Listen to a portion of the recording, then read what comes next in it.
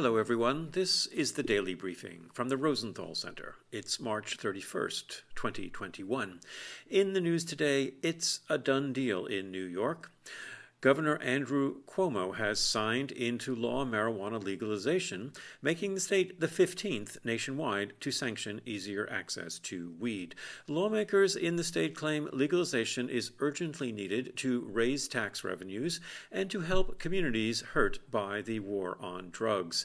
But the lax rules and regulations in the law won't accomplish any of those goals while posing risks to public health and safety. The law allows home delivery services, on-site consumption, and has very lenient penalties for driving under the influence of drugs. Marijuana legalization won't help New Yorkers. It will put their lives and their kids' lives in danger. And that's the Daily Briefing from the Rosenthal Center. Thanks for listening.